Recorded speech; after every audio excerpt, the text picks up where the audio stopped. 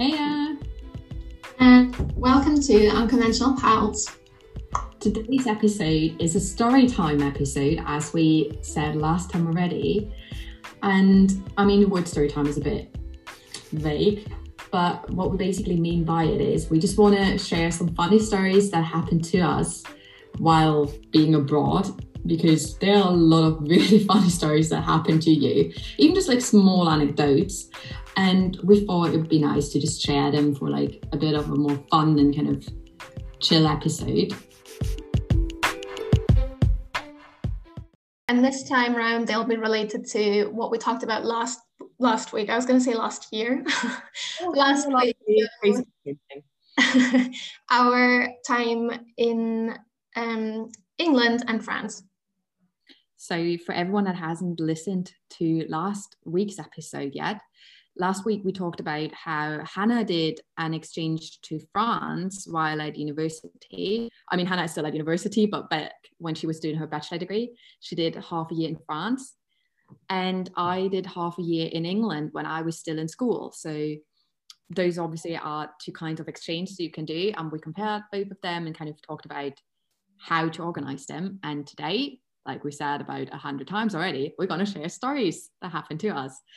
And I thought we don't really have a kind of schedule for today. Normally we kind of prepare some sort of schedule, or like, I don't know how to say it, but like we organize a bit which order we're going to talk about the things. But today we're just going to start talking, I guess. I don't know, Hannah, do you want me to start or do you want to start? If you want, you can start. I think the first thing that happens when you're abroad is you want to make friends.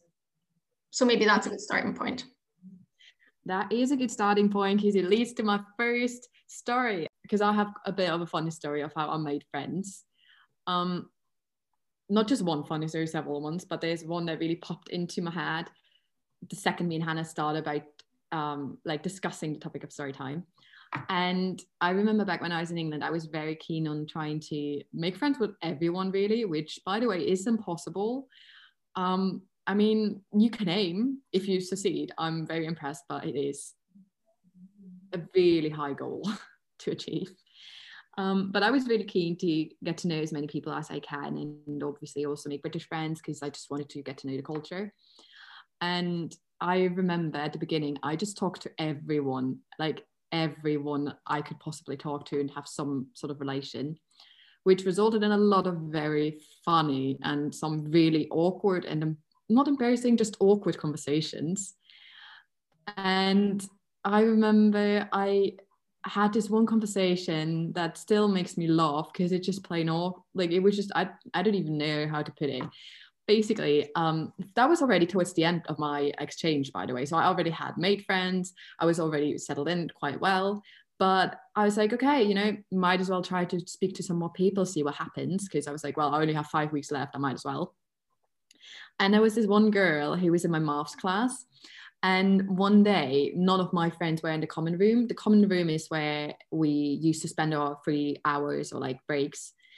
And I was like, you know what? I might as well walk over to her, because she was sitting in a corner. And I walked up to her and I was like, hey, I don't want to say her name, but like, hey, blah, blah, blah.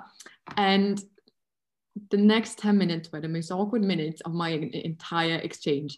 I tried to have a conversation with her and she would just not respond, because I went like, oh, hi, and I thought we never talked. We might as well, have a chat or something.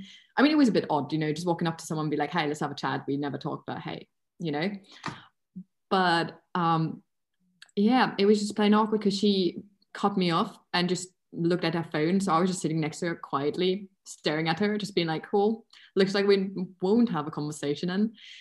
And it was incredibly rude, by the way. Like, that's not what normally happens. But I remember I was so glad that it only happened towards the end of my exchange, because I feel like it would have really encouraged me at the beginning. Because, not encouraged, I mean discouraged. Because it was just so awkward. Like, I was desperately trying to make a conversation with her, and she was just like, no, I don't care. Which was no fun. Did you end up being friends, or was that it? No, we never like really spoke. It got even weird after, because I felt like she was not a really nice person. I found out later as well. Because that's the reason why I didn't say anything. I was waiting for the point that you were trying to make. I was like, okay, and now she's going to say, and then they were great friends because something happened. It just didn't. It didn't. She didn't make an effort. So I just walked away after 10 minutes because I was like, okay, that's it. You don't want to talk to me. I'm not going to bother. Well, that's so sad. It is so sad, but I'm so happy because then I was like, I was just trying to be nice. I was not even being like, oh, let's be best friends. But it's just so awkward. Oh my God, it was just so awkward. But yeah, like I said, I found out she's apparently not a really nice person. And she made some really weird comments the last week I was there. And I was like, I have no idea where to place you. I don't know if you've been funny, if you're trying to hurt me. Like, what are you doing? So yeah, sometimes it just works out for the better. Which reminds me, I had a lot of like things where I'm like, I have no idea how to still place certain people's behavior because I'm like, I have no idea if that's just who you are or if you try to be mean or nice. Like, no idea. I think some people are just socially not awkward but clumsy, so they'll say things that they don't mean in a bad way but they just sound really bad. But then obviously there's also people who are just mean. Yeah, that's very true. Oh my God, that reminds me of another funny conversation at the beginning, which I feel like is a bit more, I feel like like the story I just told is a bit of a rough start because it's really not something to relate to too much necessarily. But I remember at the beginning I also tried to talk to people, and I remember having this one conversation with a group of guys, and at the time I didn't know that in Britain you would always say trousers. You would never call like trousers pants, which you would do in America. And I back then I don't like the word trousers, I'm not going to use it, so I used the word pants.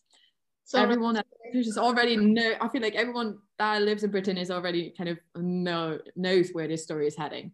But basically, I had this conversation about how I need school pants. And I was wondering why all the guys looked at me as if I'd lost my mind, basically. 2 months into my exchange, I literally told them I was looking for school underwear because you would only, like, you would call like your slippers, like, is that even a word in English? Like your under, like. Yeah, like your knickers. Yeah, like your knickers, you would call them pants, but you wouldn't call your trousers pants. So I was just talking to a group of guys, being like, oh, I need school pants. And they thought I was speaking about my underwear, which, brilliant. That's a word that I also had to learn the hard way. I feel like that's like, I had a friend who had the same issue in America, but with another word, which is rubber and eraser. And in America, you would say eraser, which I still can't pronounce properly, but you wouldn't say rubber as you would in the UK. Yeah, because I think rubber is a word that you can also use when you're talking about condoms. Yes, it is a word for condoms.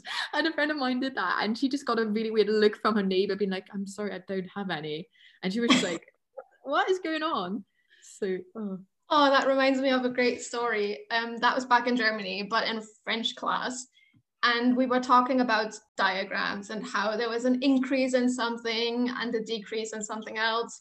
And increase, well, if something's increasing, then you'd say baisser.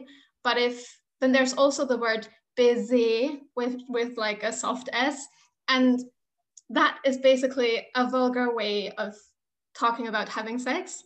So one of my classmates was like, the graph is busy. And our teacher just looked at him and was like, yeah, maybe if you want to use that word, you should be really sure about the context that you want to use it in. I love those kind of language things, though. They're like the funniest stories at the end of the day.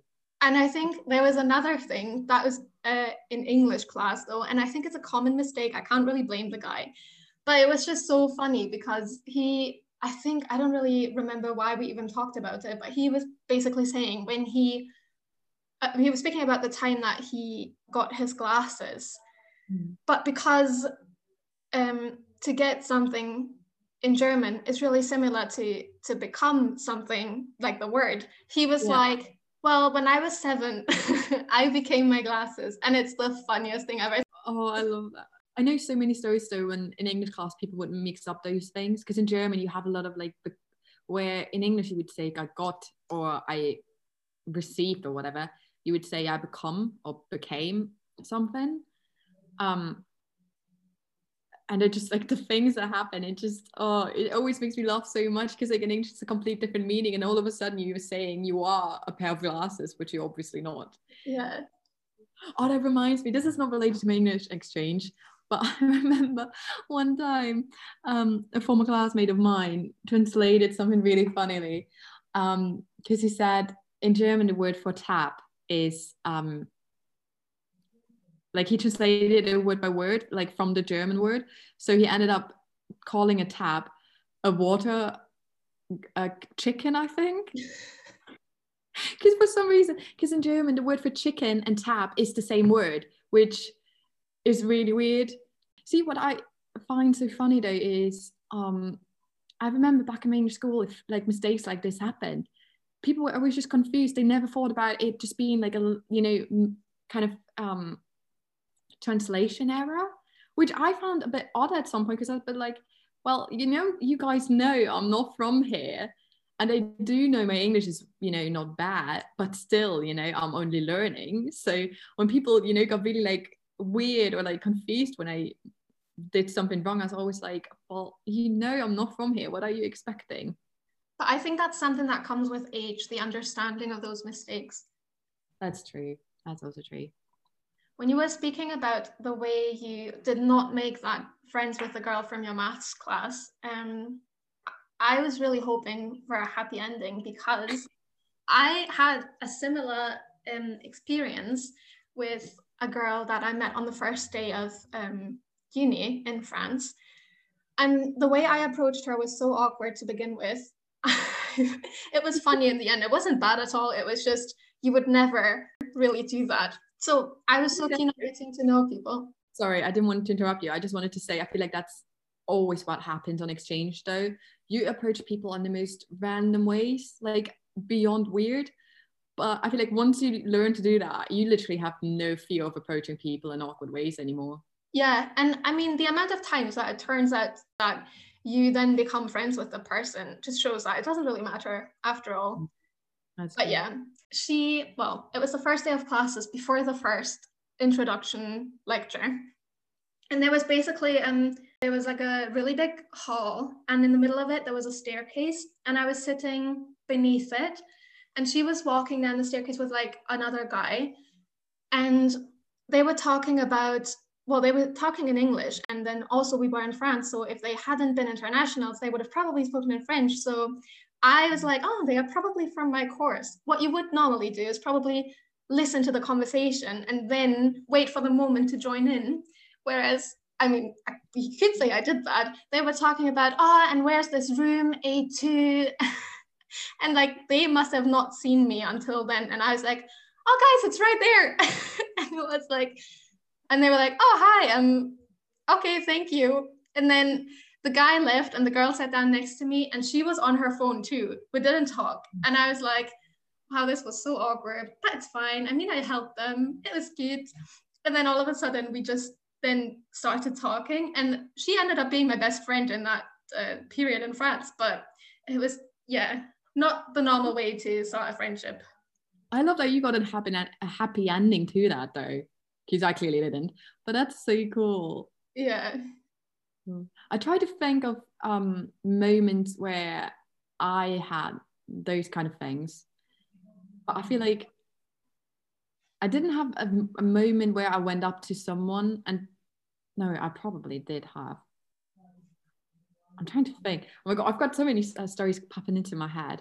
Also, my dad just entered our house and I'm sitting downstairs and it kind of just made me forget what I was thinking. Also, sorry for the background now, it's just there. But I think, oh my God, I just had to think of one of the stories of how I met one of my best friends to this day, which was in Spanish class. And it was so funny because in Spanish class, we would always be in a different room each week. Also, we had like rotating timetables, meaning we had a different timetable every week. So we had like a 2-week timetable. So every second Monday was the same. Anyway, we had a different room for each Spanish class, but there was kind of like an unofficial way of sitting in Spanish class, which I didn't know, obviously, in my first lesson. So I just sat on the, like all the people would always sit on the right, but I sat on the left side of the room. And we were only, I think, 6 people in the class. So it was pretty obvious that I was new anyway. And I remember my friend Stefania then came in late and she saw me and she sat next to me so I wouldn't feel alone on the wrong side. Aww. And that's how we got to know each other. Like I said, she's still one of my best friends. And That's kind of a cute story as well. So like, it's not just people. It's not always that you have to approach people. Sometimes people also help you out. But just less funny. This is just cute. Yeah, no, and I think like you need those people. I Oh, think definitely. every good exchange has people like that where Mhm. you don't always have to be the person to approach someone else. Sometimes you're just being approached. That's very true. You should always be open to approach people though, because it leads to either good friends or funny stories. Like there was this one girl in my year that we kind of talked every now and then, and she did approach me too, but it was always a bit weird because she was one of those people that's kind of friends with everyone, and I never knew where to place her because I couldn't quite tell if she's like, how do I say this nicely, more of a bitch, or if she just like, A very nice way of putting it. yeah, I just couldn't think of another way. Or if she's actually like an honest person and that's just kind of who she is.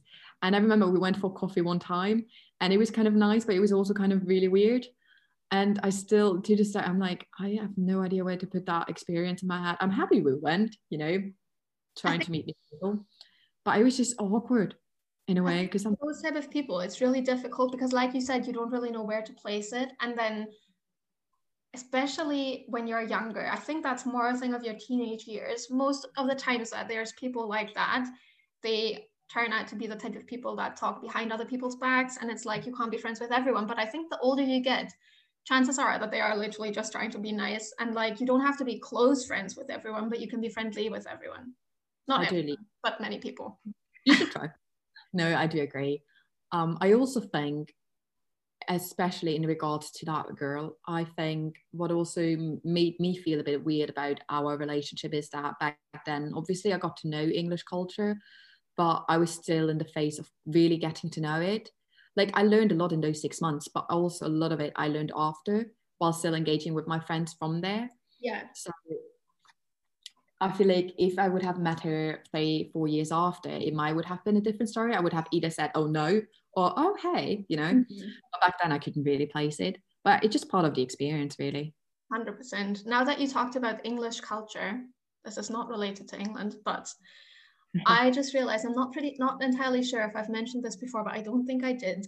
So one time in France, there was an American guy that I was like, he was in my class, and then he was walking to uni, and I was walking to the train station to take the bus home.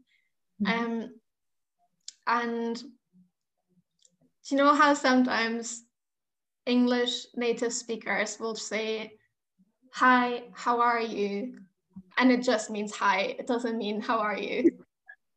And then, Yes. and I mean, Oh, at that point, I knew that how are you doesn't mean how are you actually feeling. It means hi, how are you? And I want you to say good. But I didn't think about the fact that this was not the situation to actually answer the question. So while he was walking one way and I was walking the others, we had already crossed each other. He was like, "Hi, how are you?" And I was like, "Hi, oh yeah, I'm good, thanks. How are you?" And we were already really far apart from each other, again in different directions. And then he obviously could have not said anything. So then while he kept on walking and I kept on walking, we were both looking back at each other, trying to somehow end this conversation that I had made so awkward. that is so funny though. But that is so relatable because I feel like that's one of the things you don't know if you're not accustomed to it. Because Yeah. like I think I mentioned like the stories about like some similar stories before, but like if you don't know it, you don't know, and then you just get into these conversations and you're like, shit, I should not have answered that. Yeah. But I feel like at least I think that's what I learned at school is that you learn that how are you doesn't necessarily mean that the person wants to know how you really are. They just want to hear you're good and then move on. But fun fact, 90% of the time they just say it because it's a habit, not because they actually want to have an answer to it. So you Yeah. can literally answer how are you with how are you, and that's it.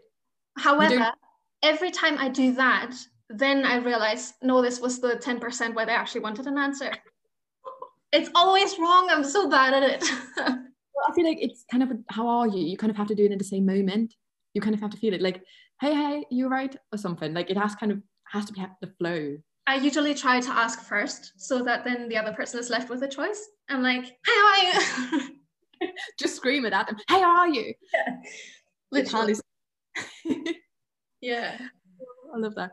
I think it's so different to German culture as well, because you wouldn't really ask how someone is unless you would expect an answer. Which from, oh my God, that leads me to another story where it's kind of a twist in cultural differences now, because I remember when I came back from England, I got so accustomed to say, hello, you're right, how are you? So I would do it in German. And I was just casually in my head, I was now like, oh, this is just casual, just being like nice, friendly. And people got so confused.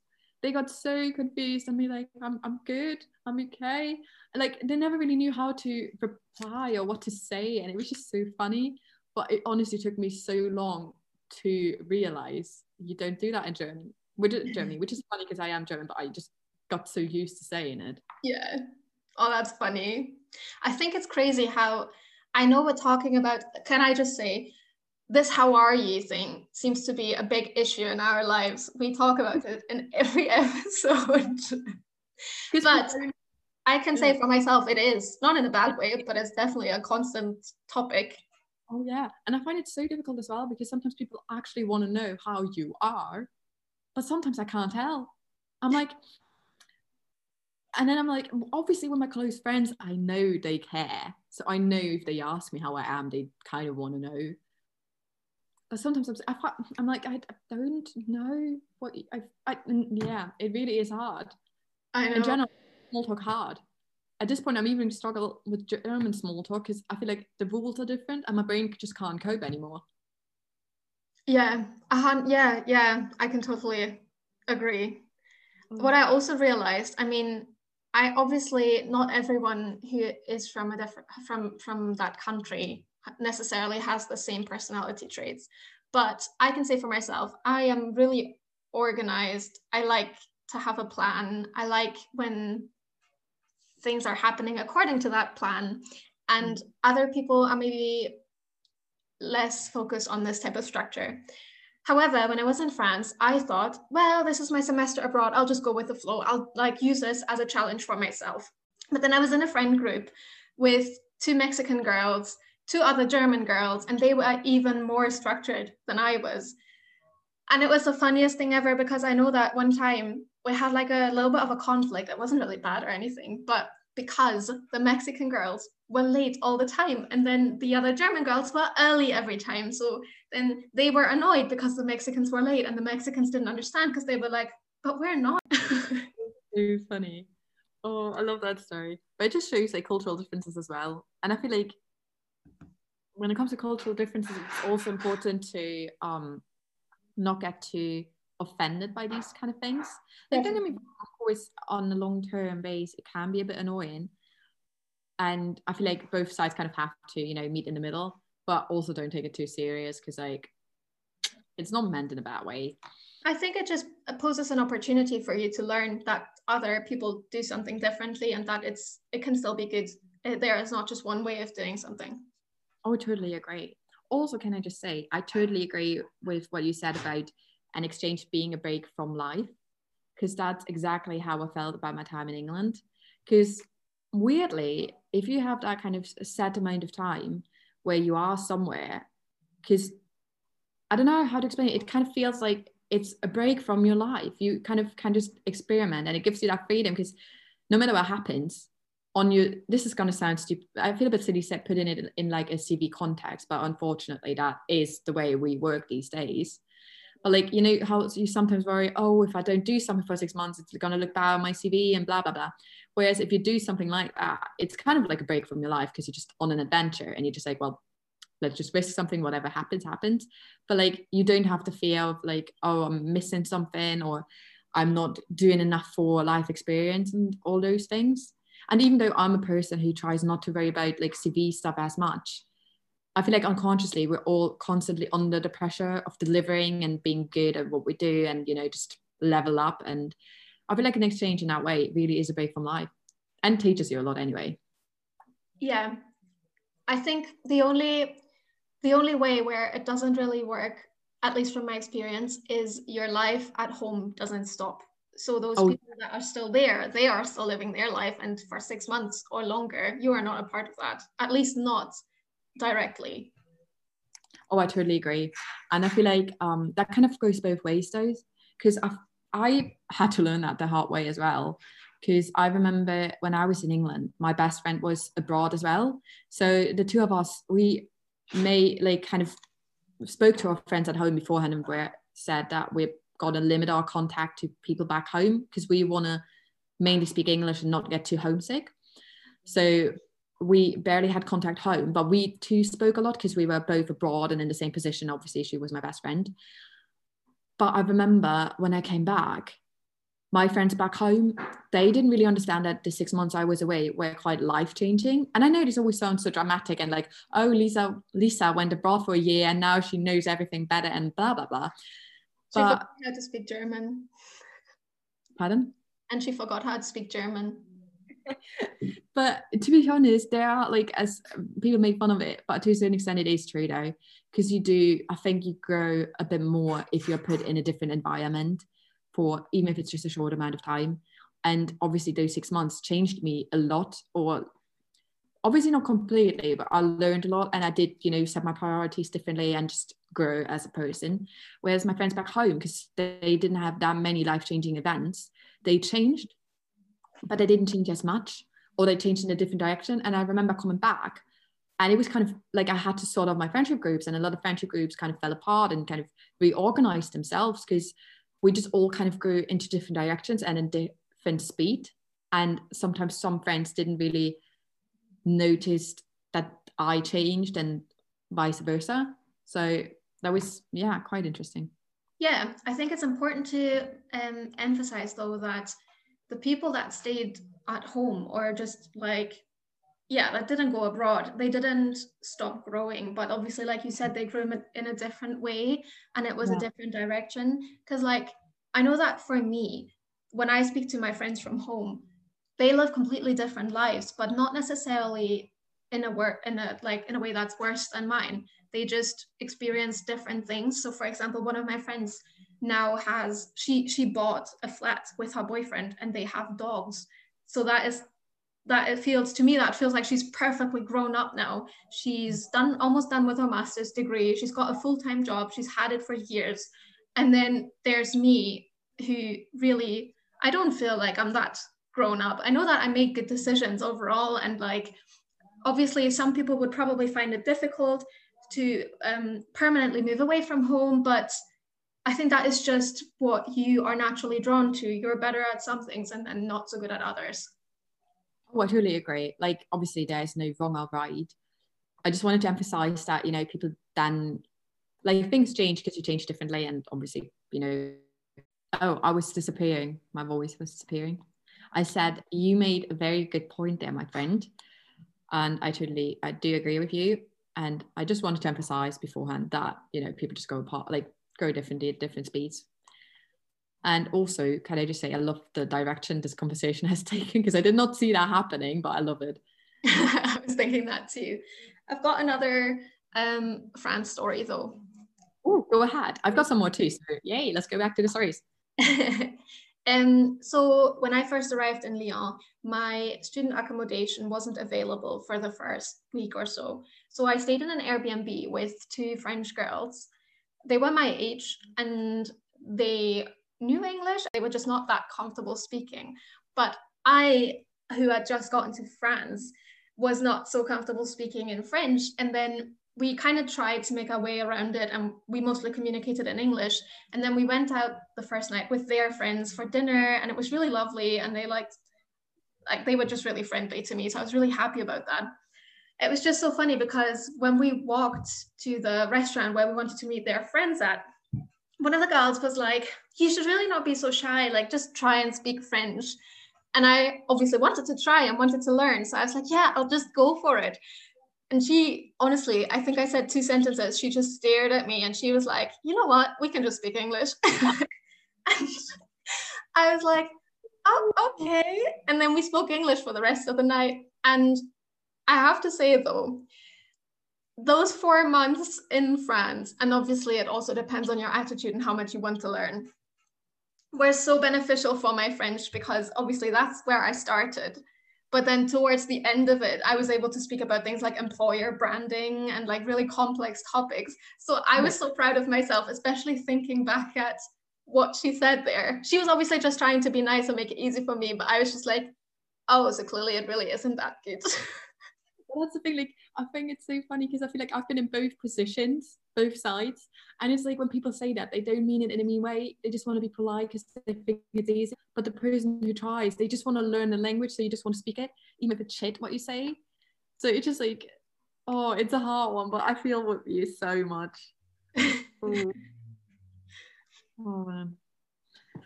Well, I've got, sorry to, like, I have nothing that kind of relates to this anymore because I think for now, I think I've told all my language stories, so I'm just gonna change the topic to different experiences abroad that were funny. Because I feel like you might not relate to this too much because your living situation was different in France, but I still couldn't hold back on these stories because I think they're too funny. And they are the funny and well-known stories about interesting host families. I don't know how, I feel like people who inform themselves about exchanges during school, they get kind of a really interesting idea of what it can end up being living in a host family, because you can either, you have the best time of your life, you love your host family, you vibe, you have the best time ever, or just the other way around and it's the weirdest experience in your entire life. I was lucky because me and my host mom, we got along so well. Honestly, I was so happy because she had two daughters. One was, I think, 25 and the other one was 20. One of them didn't live at home anymore. The other one was at uni, so I didn't really get to see them much. And when they were home, we got along quite well. They were quite lovely. And my host mom and I, we just vibed. Like, she was, honestly, she's one of the most inspiring and kind people I've ever met. She was just so lovely. I learned so much from her. I could fangirl about her for ages. Beside the point. Another friend of mine who I met there wasn't quite as lucky. Like, her host family, they were lovely. Don't get me wrong. Obviously, I wasn't living in the host family, so I can't tell you too much. And I don't want to tell too much because obviously I don't want to step, like, cross personal boundaries. But there are just some funny stories because our host mom was relatively strict. And I remember how her host mom sometimes, she was a bit like quite eccentric and kind of more of a difficult person, but not in a negative way necessarily. Just, she was a lot. And she would make up things and always be like suspicious and always thinking that my friend would hide something from her. And it was always like, are you having a secret boyfriend? You know, that's not allowed. And really and making up things. And then my poor friend, her host brother, who was also a lovely guy, but a bit interesting, let me put it this way. And he had a crush on her, which didn't make things easier. And she had a small crush on one of his friends, but nothing happened. But they just texted a few times, but like not in a flirty way, I think. Because I think he had a girlfriend at times as well, but just, in a casual way. But then her host brother got to know that, and he was making up things. He's like, oh, are you in love with him? Do you want something from him? And then her host mom got to know that, and she would like put her, like, literally ask her, oh, are you in love?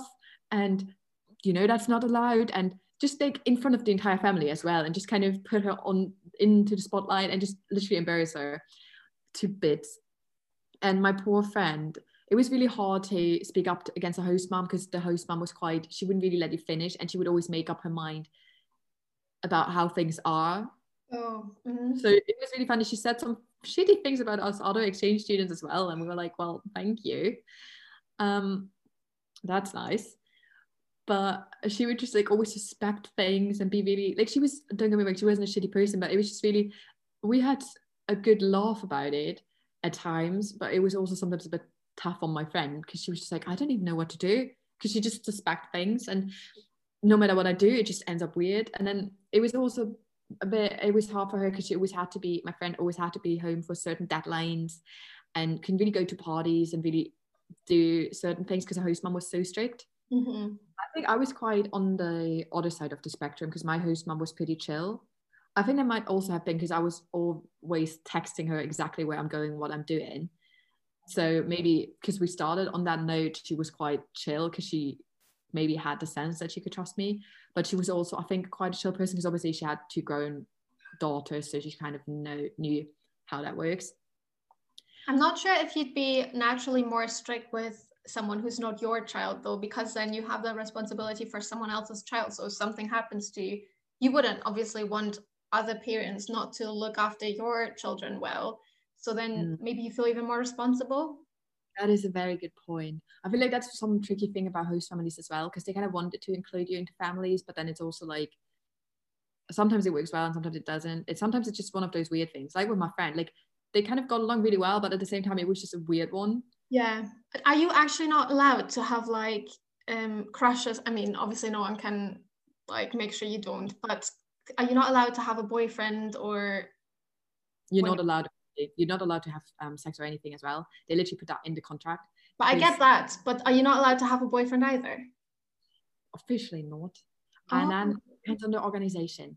My organization, I remember, I think I mentioned that in the last episode. We had like a meeting before we went where we kind of got like told how things work and what to do in certain situations. And there was this one girl who went abroad to England as well. And when we spoke in a small group, she told us how she ended up getting into a relationship with someone there. And she said to us, she's like, yeah, I know you're not allowed to have a boyfriend or have sex or anything, but if you like someone, just go for it. Just don't care. That's the thing. You can't just ignore those rules, but you have to be careful. Also with alcohol, because you're not allowed to drink alcohol, obviously, because you're underage. If you do it, you obviously have to be careful. What's the drinking age in England for beer and wine? I was about to say 16, but that's wrong. It's 18. It's 18. Is it? Yes. Oh, because in Germany it's 16. That's why I was wondering, because I think you said you were 17 when you went, right? So I was like, oh, but how are you underage? But yeah, I see. Yeah, right. And obviously, my friends did drink on parties and all that, because people still do when they're 16, 17 over there too. But yeah, no, you're not allowed to do that. But yeah, you're also not allowed to have a boyfriend. But I know some people are quite chill. Like, I didn't have a boyfriend in England, but I had kind of a crush, and like, I don't know how to put it, but like, went on a date with someone and all that kind of, cute little stuff. But I know my host mom did know about it. I can't remember if I told her I had a date. It was in my last week as well, by the way. So I don't know if she was just like, oh, well, if something happens now, it's out of my responsibility. But my host mom was quite chill about it. I didn't really speak about it with her too much, because obviously I was still a bit afraid, because I didn't want to be sent home. But yeah, she was quite chill. But my friend's mom obviously wasn't quite as chill, and I think she would have actually reported it, maybe. I don't know, I can't really tell, but yeah. I mean, I guess those rules, after all, are just put up for your own good, but some of them obviously are easier to follow than others, and also easier to understand. Oh, definitely. Oh my god, I just had to think of like a funny story, speaking of dating, because obviously I was 17, guys. I didn't go on like dates or something much, but obviously I went to a different school and new guys. And in my school, I was in the oldest year, because my school was new, so we hadn't had like older people there. So I remember coming to England and I was like, oh, there are people that are older, they're older boys. And I was so excited, not because I was like, oh, I need to have a boyfriend, all that, but I think even little 17-year-old me was kind of, oh, having a wee little crush, falling in love abroad. I wouldn't mind. I find that like the thought of falling in love abroad is so much more romantic than falling in love at home, because I don't know, maybe because that it's probably not going to last, it's probably not going to be something serious. It's more like it would be portrayed in those movies. Oh, yeah. You feel like your life is a movie. I'm abroad, I'm in love. And then you're also again. I feel sorry, I keep interrupting you. No, I think I interrupted you. But no, I totally agree. I feel like it's so much more adventurous as well, especially when you're a teenager, because you're like, everything's new, and like the whole topic of love and boyfriend is even more exciting anyway.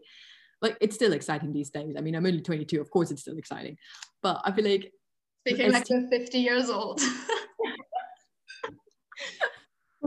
But no, obviously I just mean like as a teenager, you're even more new to the whole thing, and in general, like hormones and feelings are just going up and down. So I feel like that's even makes it more messy overall. So yeah, I remember just having that kind of, because I knew someone who did fell in love abroad, like several people actually. So I was like, oh, I want that too.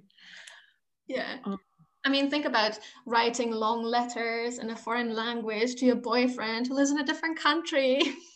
How romantic. But thinking about it now, I mean, we both know a long distance is not as fun and romantic as it sounds. I mean, it can be romantic, but it's also really hard. So, think twice. Yeah. But I'm also, I'm always team, give it a shot. Everyone knows I'm pretty much fight for it, try it out. If it doesn't work, fair enough, but at least try. Yeah, and I mean, you can make it work. I mean, I've done it twice, and both. It's not great, but I guess if you like the person, then you'll just do it. That's true. But yeah, to come back to what I was originally saying, I remember some funny stories with guys, but nothing. This sounds so I feel like this sounds so scandalous. It was really not scandalous at all. It was more like, I remember they were like, there was this one guy who was also a foreign student that was kind of cute, but I knew he had something going on with a friend of mine, but that was kind of a complicated story. And then she left after my first month, and me, the guy, and his friends, like his other two friends, we kind of became quite good friends. And it was quite chill, but I was like, I put them in the friend zone because I thought, oh, he just kind of, he was kind of really in love with a friend of mine. So I thought like, oh, cool. But I think it got really weird because he then, from one day to another, just friend zoned me completely. And not just friend zoned me, he completely ignored me. I mean, we kind of were in a friend zone base, but he just ignored me. He got really rude from one day to another. And I was like, what the fuck happened? And then towards the end, I kind of got the idea that because of something he said that maybe he did like me, but more, but it was so weird because I was like, I thought he was such a lovely guy and I really liked hanging out with him and his two friends. And then it just got so weird from one day to the other. And I was like, how did that happen? Yeah, I mean, ignoring someone is not really how to get closer. Yeah. But in general, I just remember, because obviously it was also funny because I came in the middle of the year. So everyone knew who I was in sixth form, but obviously I didn't. So I had conversations, like I remember one time I sat at a table with a girl I knew from my tutorial, and then a bunch of other girls I've never seen before.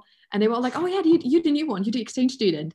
And they were even knowing I had a block and stuff. They had full on stalked me. And I had no idea what their names even were. And I just remember sitting there like, okay, cool. Nice to meet you. Obviously respond to this. And it happened as well, because obviously some guys knew me as well. So they kind of, it just sounds as if everyone was running after me. That's not what I'm saying. I'm just saying because I was new. Obviously people are like, oh, something is happening, some new person. So, I feel like that's normally in school always like, oh, who's that? So it just kind of made some really funny, ended up with some funny chats and moments like that. It's funny to hear that from you now, because obviously when I was in school, I was never an exchange student, but there were exchange students from other countries coming to our school. And then they had really different experiences. And you saying that now just makes me reflect on whatever I heard from them. So there was like one guy who was from Australia and everyone knew of him. So, and we were all, because Australia is obviously quite far away from Germany. And we must have been 16. We were all so interested in his life and him as a person. And oh my God, he's from Australia. So he must have been approached like 50 times a day by different people. So for him, it was probably really easy to get to know people. And then he was also quite outgoing. So I guess that helps. But then there were also girls, for example, that weren't as outgoing. And people were like, we must have been more shy to speak to them as well, because maybe with the Australian guy, his native language was obviously English, so it was a challenge for us, but not really for him. Whereas the other girls were from Colombia, I want to say. And for them, then obviously English was not their first language, and it was also not ours. So it was a challenge on both sides of the table, really. Oh, I totally agree. It's funny because when you just told these stories, I reflected on my time, because this sounds as if everyone approached me. That's not really what happened that much. Like I had those moments where people actually said, oh, you're the new one. And they talked to me. That happened the first 2 weeks. But at the same time, it was so hard to make friends because people kind of did approach me and say those things. But at the same time, they had a lot of other exchange students in the school as well. So it was kind of like, on one hand, because I was the only one who came in the middle of the year, everyone knew me. And I had those conversations, funny moments happening a lot. At the same time, I remember I expected everyone to be a bit more exciting, maybe, because I feel like whenever we had exchange students back in my school, it was the same as with you and the Australian. Everyone was like, oh my God, I want to get to know them. I want to speak to them. I want to see, you know, that's so cool. But it wasn't quite how I felt. Or maybe I didn't notice. I don't want to say that as well, because obviously people did approach me, but it was more like the first couple of days and then not so much. Then it was kind of really hard work to actually make friends. I see. I guess, well, yeah, the first couple of days you're the new one, and then once they talk to you, you're not that new anymore. I also noticed that a lot of people did approach me, but I also know now, I think they did, but I didn't really know how British culture works. So, by the way, I hope you can hear me because my dad just put away some plates in the background. But I noticed that certain like ways of handling conversations I didn't quite know yet, and they were a bit more reserved. So I kind of interpreted that as, oh, they're not interested. Whereas I feel like it often wishes more the kind of way they are. Yeah. Rather than them not being interested in becoming friends with me. Yeah, I understand that. Is there any other stories from that relate to that? Not really. I just have one funny story in relation to teaching, but I can't remember if I already told it. Just go for it. Basically, teaching was interesting because the first couple of weeks I was struggling with, I mentioned that last episode, with the English accent and just settling in, because there's a lot to take in when settling in. And I remember, I think 5 weeks into my term, I had to take maths because of my school in Germany. My maths teachers in England came up to me and he was like, I don't think you should take the final AS exam at the end of the term, because, you know, you're still quite far behind and I don't think you're going to catch up. And I was so offended in that moment, but he only meant well, because he was right, because I came in the middle of term, things they had done, I hadn't done before. Because back in Germany, we would only do them the year after. So obviously I had no idea what they were doing. I was coming there in the middle of the year. And I'm sorry, but the first 5 weeks, you do not have time to just catch up on school. You're also there to, you know, settle in, get to know people and just find your way around. Yeah, for sure. I was just lost in maths, really, which in general led to a lot of funny conversations, and it ended in me eventually just sitting in maths class doodling. But I remember that was just so funny because I was so offended, but he just meant so well. Like my maths teacher, he was so nice, because at the end he wanted to give me a grade. So he actually made a really easy maths quiz for me to give me a good grade, which was so lovely. And can I just say though, I'm not shy, like I'm not that bad. Like I'm not a maths genius. But I'm not terrible at maths. I don't have to state this, but I feel a bit like I'm not awful at maths, but I just couldn't do it back then. And I was like, wow, thanks for, you know, pushing, like, how do you say, like pushing me over the edge. I think there sometimes is a big difference between what you know when you're in the situation and when you're at school, and then if you had to do the same thing later on again, you'd probably manage. And also I think it depends on what context, because I knew my grades in England didn't really matter. So obviously if I would have moved there for permanent, can't even say the word, oh my God. Permanently. Thank you. If I would have moved there permanently, I would have put more effort into catching up on maths as well. But because I knew I'm only there for 6 months, I was like, okay, I'm going to try to take as much in from maths as I can, but I'm not going to pressure myself.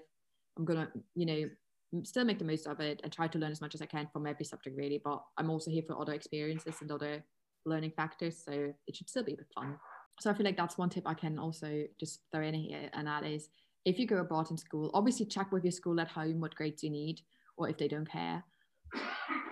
But then when you're abroad, be open to learn new things, because it will only benefit you in the future. But don't stress yourself too much, because you're going to learn a lot anyway, in so many different ways and so many different kind of subjects, and for life. You just learn for life, really.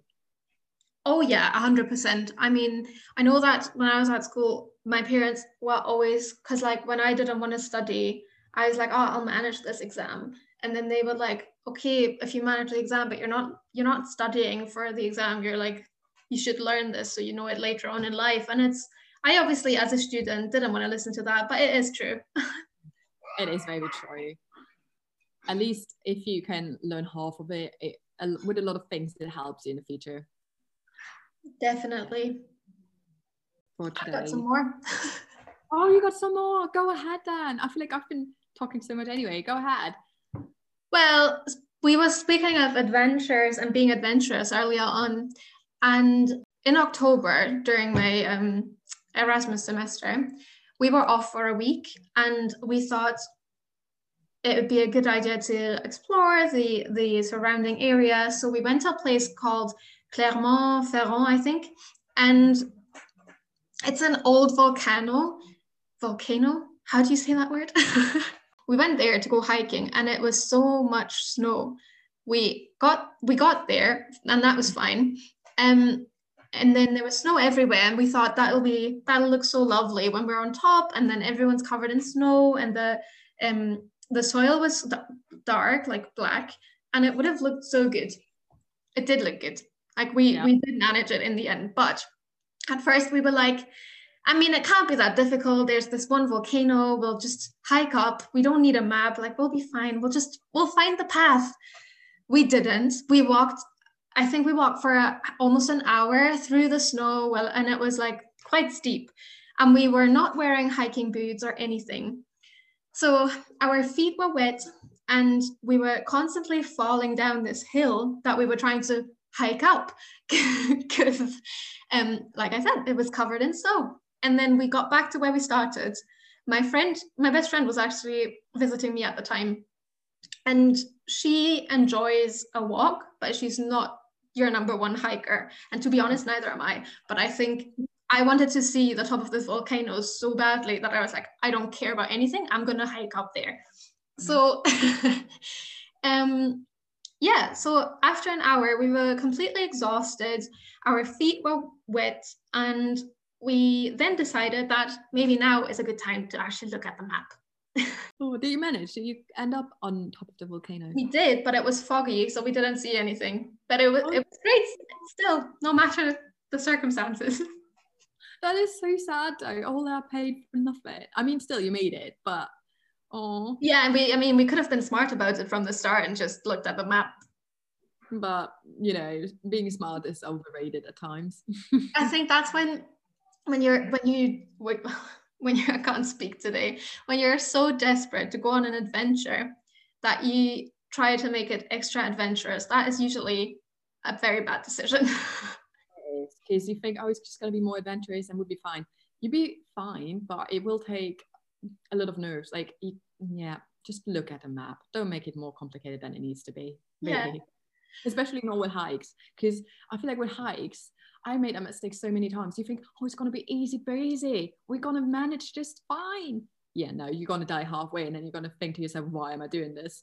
But if you're stubborn like us, you're probably going to push towards the end just to almost die. Yeah, it's like you don't want to give up. Yeah. Also, I think it's worse when you are the reason that it's so difficult. Then you can't give up, because then that would be you just, I don't know, accepting the fact that you made a bad decision and now you didn't manage. Whereas if you don't give up and you still manage, it wasn't all that bad. I feel like, of course, you can admit a bad decision, but I feel like with hiking especially, I'm always like, I want to make it. And this just reminds me of such a funny hiking story from my time in America.